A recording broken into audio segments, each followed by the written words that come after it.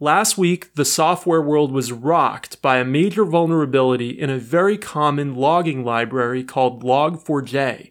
In this episode, we'll explain to you what logging is and why the vulnerability in Log4j was so critical.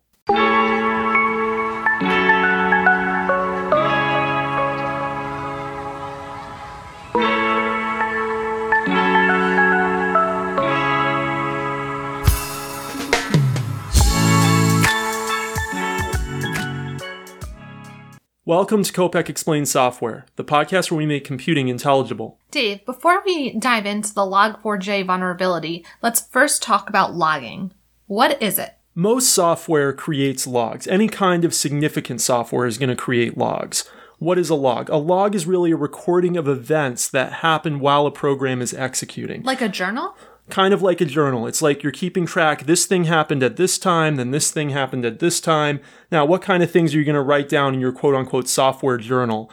Well, things like a problem. Usually it's going to be an error. Usually it's going to be an exception. Something that didn't run the way it was supposed to in the program. You might also just log general kinds of events. Maybe there's significant events in the system. I'll give you an example. The operating system might keep a log every time a hardware device gets plugged into the system. It might also keep a log every time there was some kind of error message from that piece of hardware. But it doesn't have to be hardware. It can also be any kind of program. Maybe you're using an instant messaging client. And every time that there is a problem connecting to the server, there's going to be a log message put. But maybe there's more innocuous log messages as well. Things like you connected. Things like you got a new message without actually putting the actual contents of the message into the log file. Generally, you don't want to put personally identifying information into log files because this could then be a vulnerability in and of itself. If somebody gets access to the log files, you don't want them getting access to people's emails or instant messages or things they were doing in the program. So these logs are really mainly for errors and major system or software events that happen. So a program doesn't need to have a log to function. Like, it could still work, but it's a really important tool for a software developer. That's right. Logs are not absolutely necessary for a piece of software to function. But that said, every major piece of software creates logs. The reason is they help with debugging. One common kind of log that almost everybody's probably familiar with is a crash report, because if you've ever had a piece of software that crashes, you usually get a pop-up window that says, hey, do you want to send this crash report over to the developer of the app? And you usually click yes because you want them to fix the problem. And what really is being sent is a sort of log. It's a recording of what was the program doing when the crash happened, what was leading up to when the crash happened. But these log files don't just exist in crash reports, they actually exist generally in permanent files on your system. So each piece of software has its own log file, generally, if it's any kind of significant piece of software. And there's also centralized places in the operating system for keeping log files. And you can actually access those centralized logs using common apps on Windows or Mac OS. I know that's what most of our users use, so that's what I'll talk about here. On Mac OS, there's an app called Console that you can find in the Utilities folder within the Applications folder. You can go open up the Console app and you can actually see all the major log files of your system, read them, and see all the events that are going on.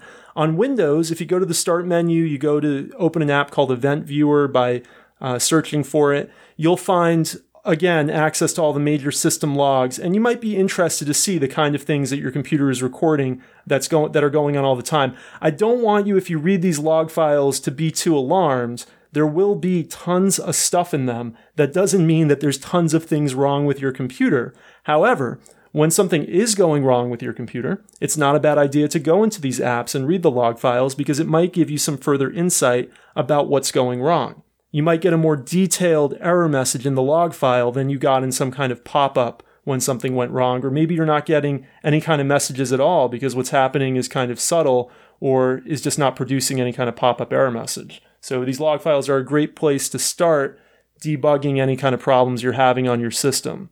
Now, not every log file will be in these centralized places that the Console app on Mac OS or the Event Viewer on Windows accesses.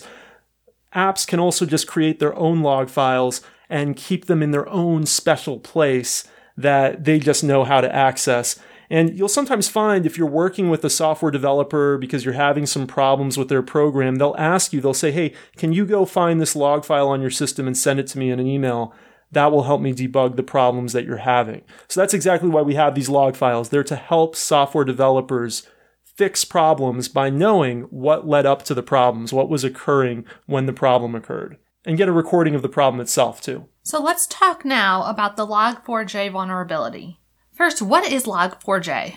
Yeah, so creating these log files can be done with very simple utilities, or they can be done with more advanced libraries. And Log4j is an advanced logging library generally used with the Java programming language. That's the 4J. It's like logging for Java. And it's actually a number 4 if you go and look it up on the web. It's a library that software developers use to write log files. And it's included in therefore a wide variety of software because basically every piece of significant software is doing logging. And Log4j happens to be one of the most common logging libraries for the most popular programming language, Java. It therefore is used in a very wide variety of software. And so this is software that's included in so many different apps, a lot of them enterprise apps, so a lot of them apps at big companies, but it's included in a very wide variety of applications. And it's an open source library, we should mention. And if you don't know what open source is, I'll include a link in our show notes to our prior episode on open source software. So what was the issue? What went wrong with Log4j? Yeah, there was a very serious exploit in Log4j that allowed an attacker to potentially run arbitrary code on somebody's machine. Basically, what that means is that if the right environment is present and an attacker gets some kind of access, they could potentially run malicious code on your machine via this exploit in this library. So it's not actually that like somebody who was including this library actually did anything wrong. It's just that because their program interfaces with the library, their program can then be used as a venue to get arbitrary code into the Log4j library, which will then, if exploited through this vulnerability, execute any code that the attacker passed to it. So that means they could basically do anything on your machine. If somebody can run arbitrary code, they can make your machine basically do anything. So this is a very serious exploit. These type of exploits do happen all the time, but the reason that this exploit is so serious is because it's in such a common library, a library that's included in so many different pieces of software. Some of this vulnerability has been fixed, though. That's right. So Log4j is maintained by the Apache Software Foundation. They're a very, very important maintainer of multiple large open source projects, including most famously the Apache web server, which is one of the most common web servers on the internet. And Apache actually put out 2 patches already for this vulnerability and a related vulnerability over the last couple of weeks. Now, these patches have been put out, and anyone who now upgrades the version of Log4j that's included in their software will be safe from this vulnerability. However, it takes a while once one of these patches gets out there for everybody to go and update their system. So it's going to be a long time until we can really say that we're past the danger point for this vulnerability. And by the way, there's nothing, again, special about this. This happens all the time with all kinds of third-party libraries. They have vulnerabilities, they get patched, and it does take a long time for all of those patches to propagate to all of the users of the libraries. What's special here, again, is just that this is such a common library because logging is such a common thing. This is the most popular logging library for the Java language, which is the most popular programming language. How does the fact that Log4j is open source impact this vulnerability and how it was addressed? Yeah, we've talked about this on some prior episodes, but basically something being open source doesn't necessarily mean that it's less secure than something that's closed source. We talked in the past about what's called Linus's Law. This is the idea that the more eyeballs that are on a piece of code, the more likely that problems in the code will be caught. And so Log4j is quite popular. So from that standpoint, it's actually maybe more likely that vulnerabilities in it will get caught than vulnerabilities in some kind of closed piece of software that doesn't really have a lot of people reviewing it. Now, that said, what really became a debate with regards to it being open source was once the vulnerability was found, whose responsibility is it to actually patch it? So this is an open source piece of software under a what's called permissive license, meaning that basically the creators of the software are putting it out there, and then you, as a user of that software, can basically do whatever you want with it, but it comes with a no warranty clause also, which all open source licenses basically do, which says, hey, here, you go do basically whatever you want with this, but don't blame me if there's anything wrong with it. I'm putting it out there as a public good. And if you want to use it, that's fine with me. And if you don't want to use it, that's fine too. But either way, don't blame me if there's anything wrong with it. And that's actually a legal agreement. So these open source licenses are actually legal agreements.